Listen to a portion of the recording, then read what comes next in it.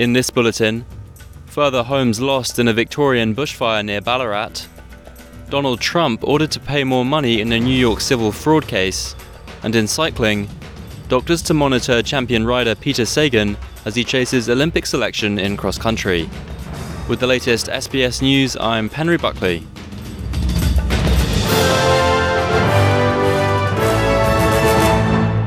The number of homes lost to a large bushfire in Western Victoria has risen to 3, but that figure could rise even higher as assessment teams survey damage, which they can only do once areas become safe to enter.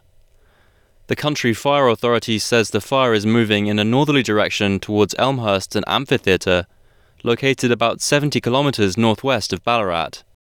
But Chief Fire Officer Chris Hardman from Forest Management Victoria has told Channel 7 he hopes conditions will allow crews to check on the extent of damage. We are seeing an easing of the weather conditions, so that is good news for firefighters, and we hope to make really good progress today. And the fireground is safer now for the impact assessment teams to go in. There are many other structures that have been destroyed, and we will be assessing those today. 4 people have died in a horror road smash in northern New South Wales. Police say the 3 men and 1 woman were killed when the car they were travelling in left the roadway and rolled at Wardle, a village in the Northern Rivers region near Ballarat. Specialist officers from the Crash Investigation Unit are investigating the circumstances surrounding the incident. Former US President Donald Trump has been ordered by a New York judge to pay more than $454 million after being found liable for manipulating his net worth in a civil fraud case brought by New York State's Attorney General. The payment includes the $354.9 million penalty that Justice Arthur Engeron of the State Court in Manhattan ordered on February the 16th, plus interest, following a non-jury trial that stretched over 3 months. Attorney General Letitia James accused the defendants of illegally overstating the value of Trump's properties in order to inflate his net worth and obtain better loan and insurance terms. The Republican former president also faces 4 unrelated criminal prosecutions, in which he has pleaded not guilty, as he seeks to regain the White House from Democrat Joe Biden in November. These supporters at a South Carolina election rally remain undeterred by the prosecutions, saying they still believe in the former president.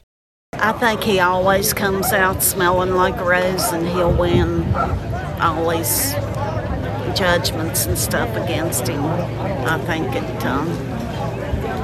he's just not really, he's playing along with it to get through it, and he'll prevail. Well, I think that you can still be president in jail, actually. The Spanish city of Valencia has decreed 3 days of mourning following a deadly fire that has killed 10 people. Local football matches have also been cancelled, along with the start of the city's month-long annual Fallas Festival, which features the torching of large cardboard statues and a firework display. Mayor Maria Jose Catala says 131 temporary homes are being prepared for the surviving residents of the destroyed apartment complex. Residents have also been supporting survivors in other ways. This taxi driver says many people are keen to contribute to a clothing and food drive for those who have lost all their belongings in the fire. We are taxi drivers. We organised us to collect money, and we went to the supermarket to buy everything they asked for. Hygiene products, underwear for all. A rally is being held outside the Russian embassy in Australia today to mark the 2nd anniversary of Moscow's invasion of Ukraine. Supporters of Ukraine are being joined at the embassy in Canberra by Independent Senator David Pocock and ACT Attorney General Shane Rattenbury. Senator Pocock says the international community needs to exert maximum pressure on Russia to end the conflict, while providing all possible support to Ukraine. Foreign Minister Penny Wong has released a statement saying Australia is doing just that. She says new financial sanctions and travel bans have been imposed today on 55 people. The minister says the new sanctions target those involved in Russia's deportation of Ukrainian children from regions under temporary Russian control.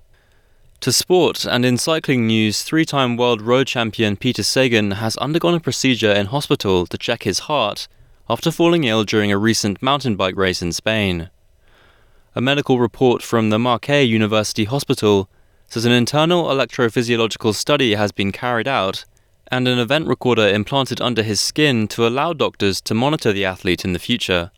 The procedure follows Sagan's experience of a tachycardic episode during a recent mountain bike race in Spain. The 34-year-old Slovakian rider retired from road cycling last year, but is still focused on qualifying for the Paris Olympics in the cross-country event. I'm Henry Buckley. This is SBS News.